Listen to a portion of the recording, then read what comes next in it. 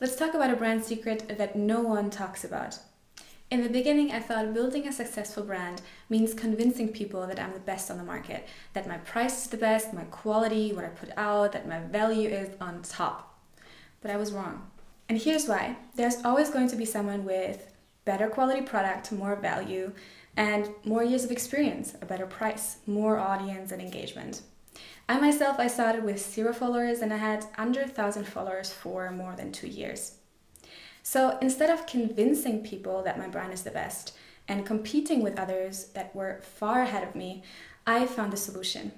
Be a good listener. In life, just as in business and in our brand, we don't want people who just talk well. We want people who are good listeners.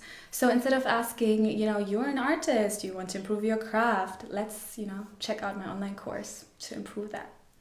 Ask what inspired you to start as an artist? What is your vision for your craft and what are you struggling with? So instead of telling people you know it better and you have all the solutions in the world, encourage your audience to talk about themselves. Ask genuine questions to get to know them.